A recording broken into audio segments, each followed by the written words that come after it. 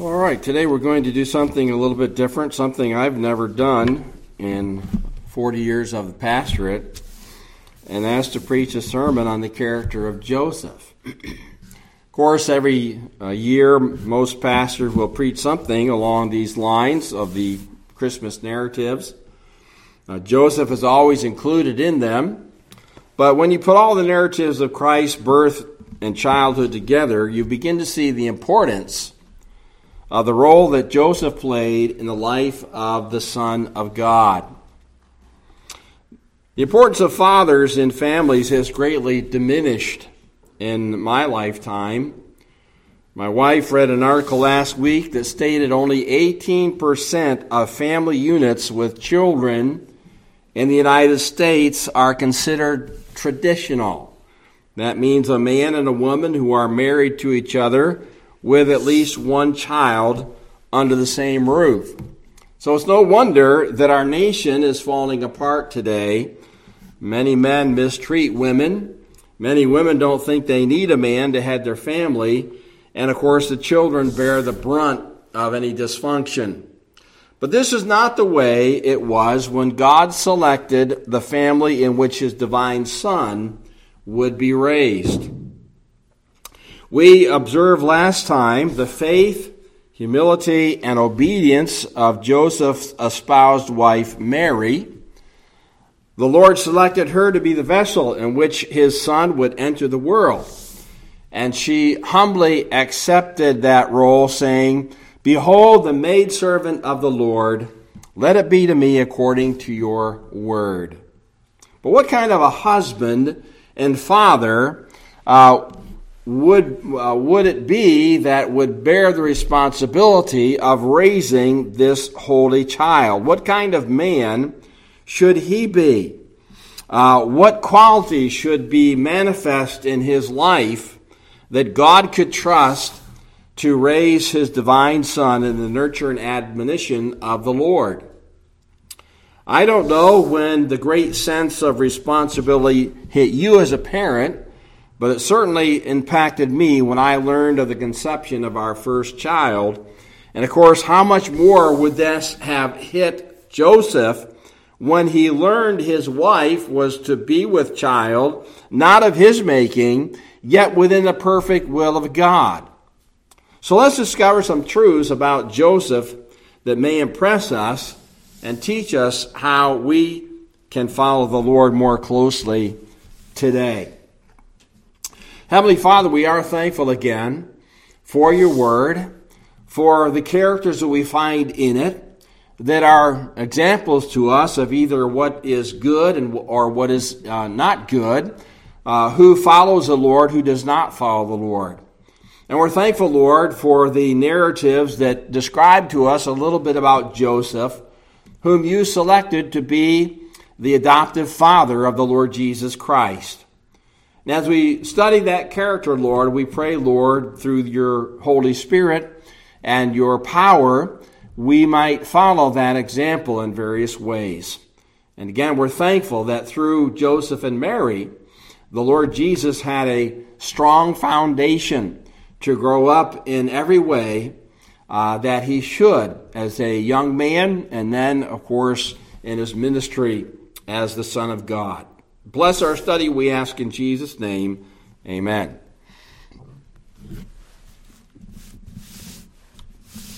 The gospel narratives of Joseph show us four major incidents connecting his life with that of the child Jesus. And we're going to approach these in an approximate chronological order and draw from them some character traits of Joseph that we can relate to today. And the first one we read this morning from chapter 1 of Matthew, beginning at verse 18. Perhaps this is the most familiar one to us. And the first thing I want us to note is the genealogy of Joseph, the lineage of Joseph. When the angel came with his announcement to Joseph, he addressed him as Son of David. And you read the whole rest of the New Testament, you do not find that title given to anyone else except for the Lord Jesus Christ. So Matthew's pointing out here the kingly heritage of Joseph, which is very important to the lineage of God's divine Son. And the first 17 verses, which we did not read this morning, trace that background, that genealogy of Joseph, going all the way back to King David and beyond. So that establishes that even the adoptive son of Joseph would have been considered a member of the Davidic line and be able to fulfill all the prophecies associated with the eternal dynasty of that line. Now, verse 16, if you'll back up just a little bit in the narrative, also gives us an important connection to history, the Old Testament, all the way back to Genesis. And we're told in verse 16, Jacob begot Joseph, the husband of Mary, of whom was born Jesus, who is called Christ. And you'll notice there, the term of whom does not connect with Joseph. It does not grammatically connect with Joseph, only with Mary. So Mary is the one through whom the Lord Jesus came. Joseph is the espoused husband, but it is not his seed that's being spoken of here. It's through Mary, the woman. Now, in our study of Genesis, you remember going back to chapter 3, a prophecy was given to Eve about a woman's seed, her seed. And this is what this connects to. It goes back to the fulfillment of the seed of the woman who would crush the head of the serpent, Satan. And Jesus did not come into the world through the seed of man, but by the power of the Holy Spirit through a woman. So that prophecy is being fulfilled here. Now, with that in mind, of course, that's very important because that establishes Jesus as the one spoken of in Genesis 3:15, the first mention of the gospel in the Bible, and also that he is a son of David. He is of the kingly line, which Messiah must be. Now, as we continue with the story of the announcement to Joseph, we find that Joseph does the right thing in an extremely difficult situation. And verse 18, we see his predicament. And we really kind of see at first some bad news. Now, the birth of Jesus Christ was as follows. After his mother Mary was betrothed to Joseph, before they came together, she was found with child of the Holy Spirit.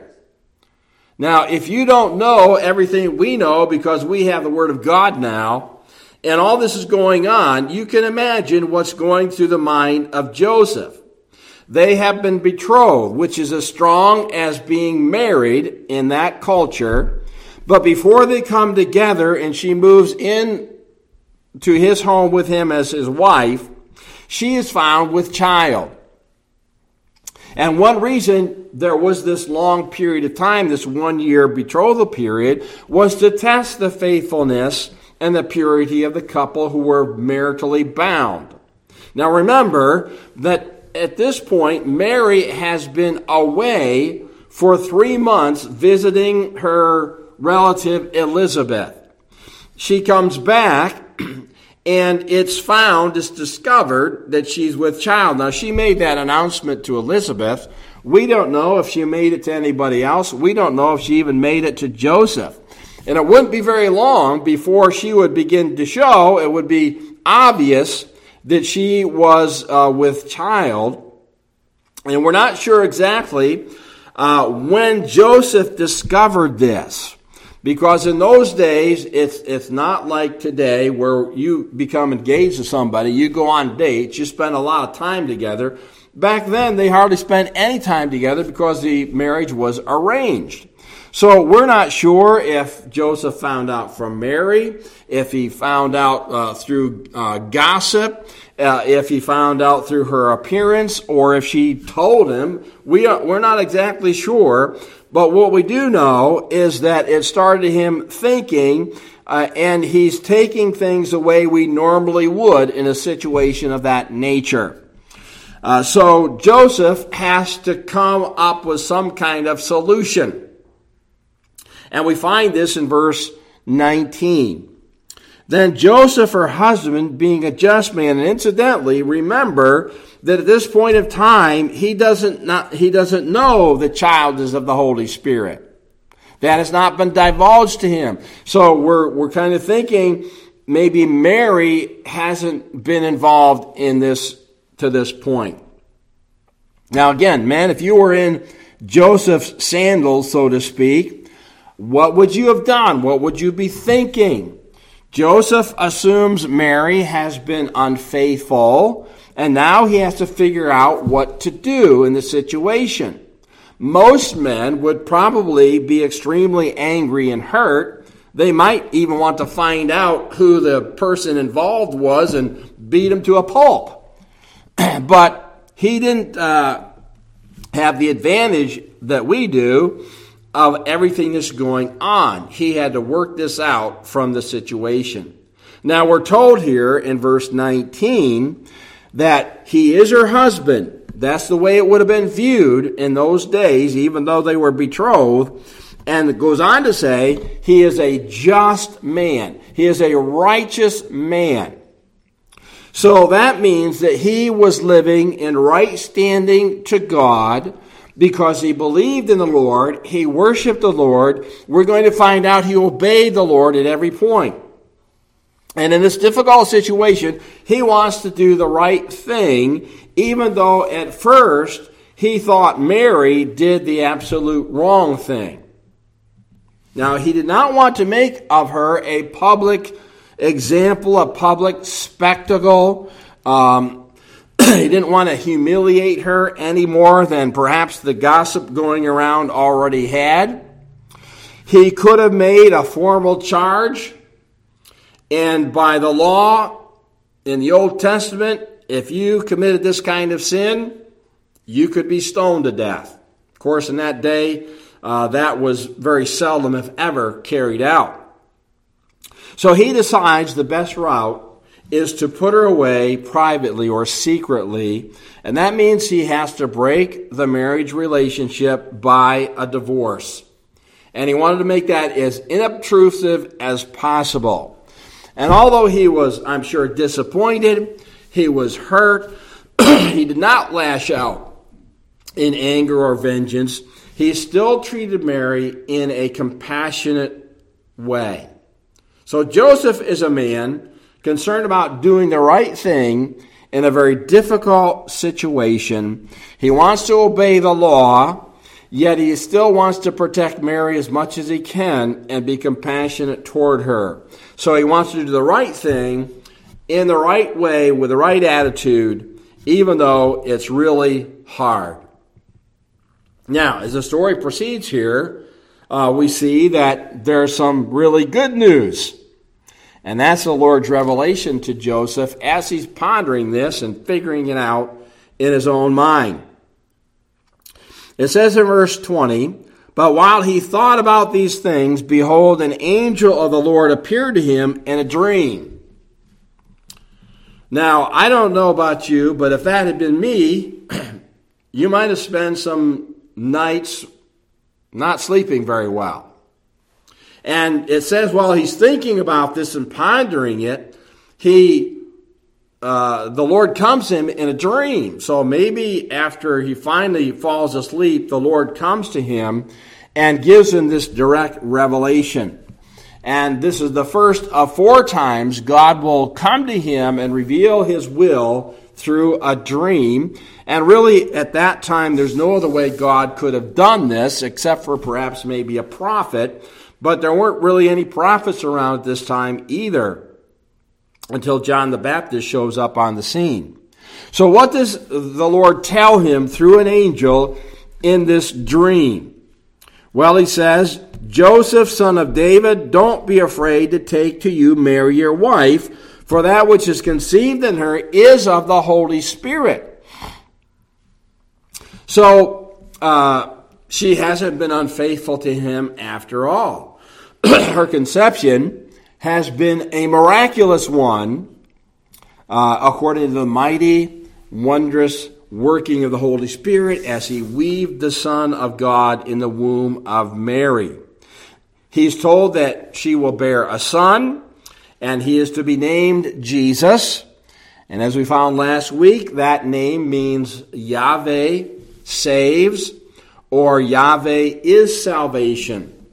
And of course, it was kind of a common name back then, but for Jesus, it was a unique and significant name because, as we find here, it means he will save his people from their sins. And this is the one who's really going to fulfill the meaning of that name.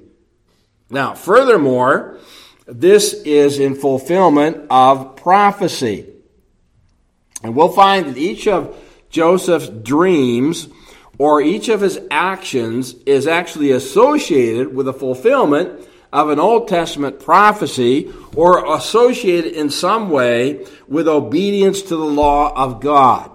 Now, in this case, Matthew makes sure that the readers know this is connected to an Old Testament prophecy, excuse me, which we find in verse 23.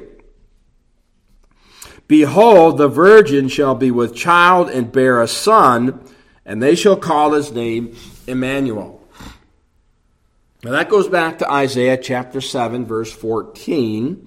It was actually a prophecy given to King Ahaz at a time when Israel was under threat of attack, but Ahaz wouldn't believe the prophet. And so the prophet says, there's going to be a young woman who's not yet married. She's still a virgin. She's going to have a child. By the time that child's old enough to understand right from wrong, Israel's going to be judged. But the name Emmanuel was not given to that child. So something else was indicated here, and now it's being completely fulfilled in the days of Jesus in his birth. And he is called Emmanuel, which means God with us. So Jesus becomes the God-man, Emmanuel, in order to redeem his people from their sins. We find then that Joseph immediately obeys what the angel told him based on that information. Verse 24, then Joseph, being aroused from sleep, did as the angel of the Lord commanded him, and took to him his wife, and did not know her till she had brought forth her firstborn son, and he called his name Jesus. So, I would imagine that as soon as they possibly could, the public ceremony was completed. She moves in with her husband, and he is obedient to the angelic message. But it's noted here in verse 25, they did not have conjugal relationships until after Jesus is born. And again, that suggests to us their moral purity, and also would remove any kind of misconceptions about Joseph being the natural father of Jesus. People might make wrong assumptions, but the reader knows, we know, that all of this was according to God's will and purpose. And once again, we see something here of Joseph's character when we think about it, because he was willing to forfeit his reputation in a similar way as Mary in order to accomplish the will of God. The unbelieving people of Nazareth would always assume the worst about this couple, even though neither of them have done anything wrong. And sometimes our reputation may be at stake, but we have to follow what God says we ought to do. Now, this leads us to a narrative we did not read earlier over in Luke chapter 2. And we want to note here from what Luke informs us that Joseph's dedication of Jesus to the way of God is quite apparent. So we see his spiritual leadership in that home. He took the responsibility of leading his family in proper worship of the Lord. And this is first indicated Luke chapter 2 and verse 21. And when 8 days were completed for the circumcision of the child, his name was called Jesus, the name given by the angel before he was conceived in the womb. All right, so according to the law, 8 days after a son was born, he was to be taken to a priest and go through the rite of circumcision. That brought him into the covenant relationship with God from the Old Testament worship viewpoint. And that's when Jesus' name was officially given, publicly given, in obedience to the angelic command. And Joseph then is taking upon himself, through this action, the stewardship of Jesus as his son, and he will fulfill his duties as the adoptive father. Now, the second act of obedience to the law occurs a few weeks later, down in verse 22. Now, when the days of her purification, according to the law of Moses, were completed, they brought him to Jerusalem to present him to the Lord. So we assume that they're still in Bethlehem, very close to Jerusalem, close to the temple. And the days of her purification for a male child that would make it possible for her to worship publicly would be 33 days after the rite of circumcision. So they're following the dictates of the Old Testament law. They're bringing him to Jerusalem to present him to the Lord.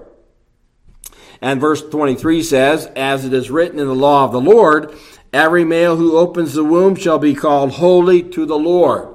So the firstborn male belonged to the Lord, and you paid a price to redeem that child from the Lord, so you would be raising him up. But in this case, of course, the Lord Jesus was the actual Son of God. So they're obeying the law every step of the way.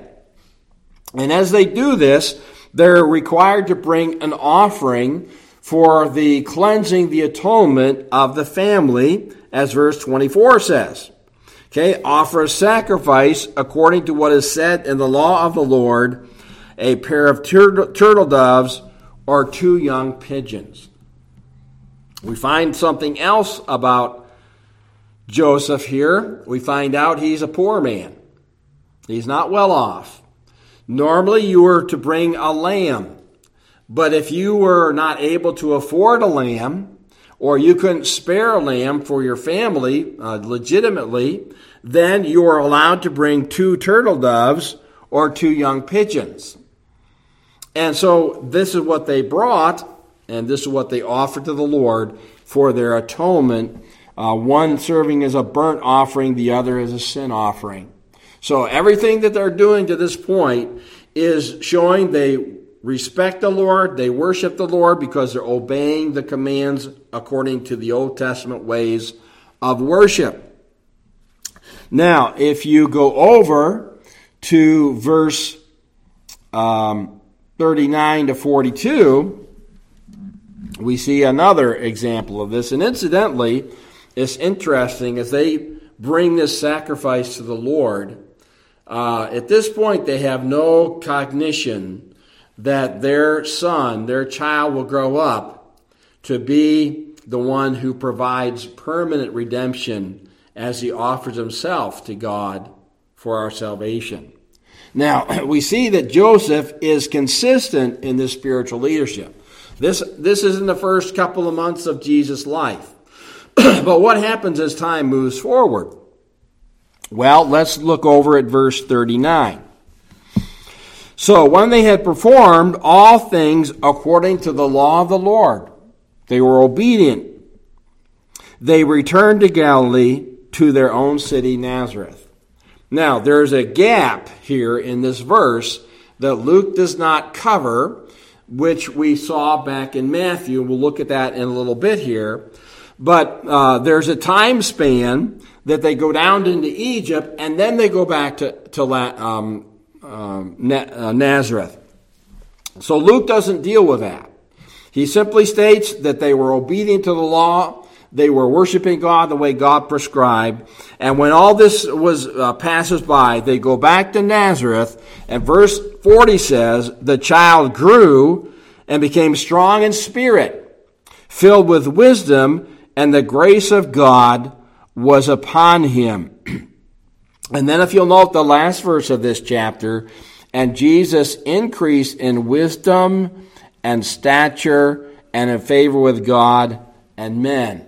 So as he's growing up, Joseph is establishing a home where his son can grow in every way to be pleasing to the Lord. And another example of this is in verse 41. His parents went to Jerusalem every year at the feast of the Passover, the most important feast in the Jewish calendar. They went up every year. That would have been costly for a poor family. They had to go all the way around Samaria. You didn't go through Samaria. So it would take them a couple of days of travel to get there, a couple of days to get back. The feast was 7 days long. So you're talking about a couple of weeks where there's no income. But Joseph, being a man who wanted to spiritually lead his people in obedience to God's word, brought them every year. And then, of course, you have that story of what happened on the 12th year of the Lord Jesus' life. And again, showing that he was a wise young man, a man who knew the scriptures. And so we see here that his father is diligent to bring him up in the ways of God. He taught him a trade, carpentry. He took him to synagogue. He may well have taught him scriptures as he's growing up in his household. And as a diligent father, he took him down to the temple every year at the required times. So in these ways, Joseph demonstrated his devotion to the Lord through his obedience to his word. He led his family in the proper way of worship. He laid a foundation upon which his divine son would grow in every way. Now, let's go back to Matthew as we wrap up these stories about Joseph. And here we have recorded for us what we call the flight to Egypt and then the return, the final return to Galilee. So look, if you will, to Matthew chapter 2, verse 13.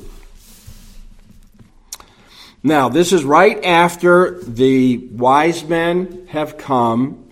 They have been warned, also in a dream, to go home a different way because Herod wants to deal with them, and they depart to their country. So that's where we're at, verse 13. Now when they, the Magi, had departed, behold, an angel of the Lord appeared to Joseph in a dream, saying, Arise, take the young child and his mother, flee to Egypt, and stay there until I bring you word. For Herod will seek the young child to destroy him. All right, so sometime after these incidents occur, Jesus being presented at the temple, the Magi returning back to the east, an angel comes and he warns Joseph about Herod's evil plan. So this is the second dream in which God communicates his will to Joseph, and he gives him 3 commands here in these verses. Take the young child, flee to Egypt, stay there. And the verb tense of the first verb, take, is one that conveys urgency. You need to do this now. So Joseph is to flee Bethlehem. He's to go down into Egypt. He's to stay there until God tells him to come back, because Herod determines to wipe out all the infants in Bethlehem so he can secure his future throne and remove any contenders to it. And he was ruthless in those types of endeavors. So here we see a couple more qualities about Joseph. First of all, he rises up and he protects his family in time of danger and stress. Well, again, imagine how you would feel in similar straits. You receive a stark warning in the middle of the night, and you've got to take immediate and serious action. Years ago, our daughter Jennifer came into our bedroom one night, and she woke me up, and she said, "Hey, Dad, should there be so much smoke in the house?" And boy, I woke up fast, and I ran downstairs really quickly. I had laid some logs on the fire down there to dry them out, but unfortunately, one of them caught fire. And of course, there's smoke all over the house. I threw them outdoors, and of course, everybody was safe. But that's how quickly Joseph responded to what the angel told him in this time of imminent danger. He lost no time in gathering up their belongings and heading south. It also shows us again Joseph's immediate obedience to God's word. When the Lord first came to Joseph, he listened, he obeyed. He did so in response to the annunciation of Christ's birth.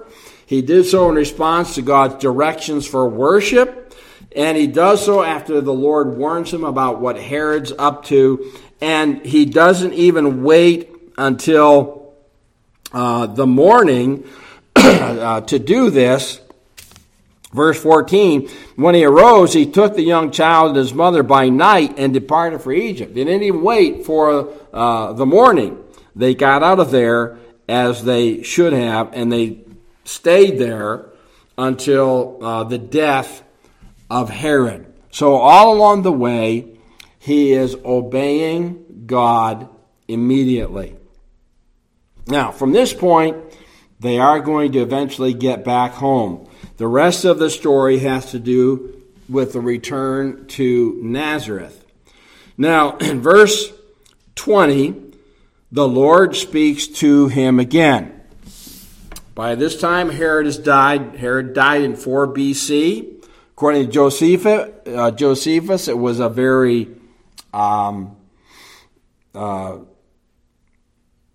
difficult death, I guess I could say, and well-deserving one, painful one.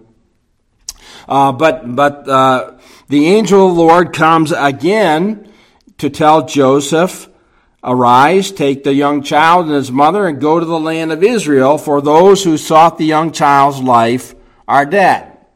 Again he obeys. He arose, took the young child, his mother, and came into the land of Israel.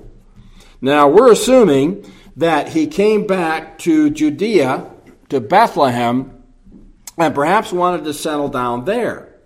But you'll note it says in verse 22, he heard that Archelaus, who was the son of Herod, was reigning in Judea instead of his father. And when he found that out, he was afraid to go there. He didn't want to settle there. Now, Archelaus was just as bad, if not worse, than his father Herod. He was a very poor ruler, a very cruel ruler, and he was so inept at ruling that in 6 A.D., Caesar removed him from his position. But of course, the reason that Joseph wants to leave is because he knows what kind of man this is. And again, the Lord warns him in a dream to go to Galilee. And that's right back where we started. That's where the announcement to Mary was. It was while she was in Galilee. So we've kind of gone full circle here, and may have been a couple of years before all this transpired. And we kind of wonder, perhaps, well, he goes back to Galilee, but why would he go back to Nazareth? Nazareth, we found out, wasn't the greatest town in the world. It was looked down upon by other people. It was despised. People there would have known Mary, would have known Joseph, would have known the circumstances, so why go back there? Well, it seems to have something to do with Old Testament prophecy. Verse 23. And he came and dwelt in the city called Nazareth, that it might be fulfilled, which was spoken by the prophets, he shall be called a Nazarene. Now, the only problem with that phrase, and incidentally, not by a prophet, but the prophets in general, is we go back to the Old Testament, we can't find a direct verse that says this. He shall be a Nazarene. Doesn't mean a Nazarite. Doesn't take a Nazirite vow. It means he's going to be from the city of Nazareth. Well, how do we make that agree with what we see here if there's no real prophecy we can draw this from? Well, first of all, it's clear from the prophets that the Messiah is going to be despised and rejected of men. And so in that sense, thinking about what Nazareth was like, it's really a fulfillment of prophecy, figuratively speaking. The town of Nazareth was a despised place. We learned that last time. The people of that place were probably looking down on Mary and Joseph. Later, they're going to reject Jesus. They're going to be among those who despise him. So it could be alluding to how people will receive the Lord Jesus. And also, the root meaning of the term Nazareth is netzer, from which means a shoot or a branch. And the idea that comes from that is that out of a small, seemingly worthless shoot, something great will come. And both of these ideas would be applicable to Christ and foreshadowed in the lives of his earthly parents. As we said, Nazareth is a despised place. Mary and Joseph may have been despised by the people of that town who don't believe. And as such, they become then a portrait of the shame and the reproach that their son, Jesus Christ, would bear on the cross in order to save us from our sins. So that's likely what is intended here by Matthew when he says he'll be viewed, called a Nazarene. He'll be despised and rejected by people. So in Joseph, in all these different stories, we see many admirable and godly qualities. So let's close by considering them. First of all, we see a man who did right in a very difficult situation. A lot of times we're going to be faced with similar decisions. You might think that there's no real good solution to what we're doing. But if we determine by God's grace to do what is right according to his word, God will bless that and God will help us through it. He also was a man who was willing to face loss of respect and reputation in order to do the will of God, just like Mary was. And this is beginning to happen in our society as the Christian faith is constantly being marginalized. More and more, it is possibly going to be that Christians are not very well respected. We also saw that he was a man who took his role of spiritual leadership in the family very seriously. So as husbands, as fathers, are we acting as spiritual leaders in our homes? And then finally, Joseph was a man willing to bear the reproach and shame of sins he did not commit to cooperate with the program of God. And in doing that, he was bearing just a little bit of what his adoptive son would bear for him in the future, having committed no sins at all, yet willing to pay the price of all of our sins for all time. Are we willing to bear that same kind of reproach and shame in our testimony for the Lord Jesus Christ? So let's thank God for Joseph this morning. Heavenly Father, we are thankful once again for the revelation of your word. We don't really often think about Joseph outside of the attachment to the birth stories of Christ. But Lord, we see here he was really a good man, a man you could use to be the adoptive father of your Son, the Lord Jesus Christ. And we pray, Lord, you'd help us today to emulate him in these ways we've described. Help us, Lord, to stand up for what's right, even though it's hard. Help us, Lord, to lead our families in a way that they can grow in the Lord Jesus Christ. And Lord, help us to bear the reproach and the shame of Christ as we're called upon to do so in the generation in which we live. Lord, we just pray you bless us with your thoughts today. Help us to be obedient to your will as he was as well. We ask in Jesus' name and for his sake. Amen.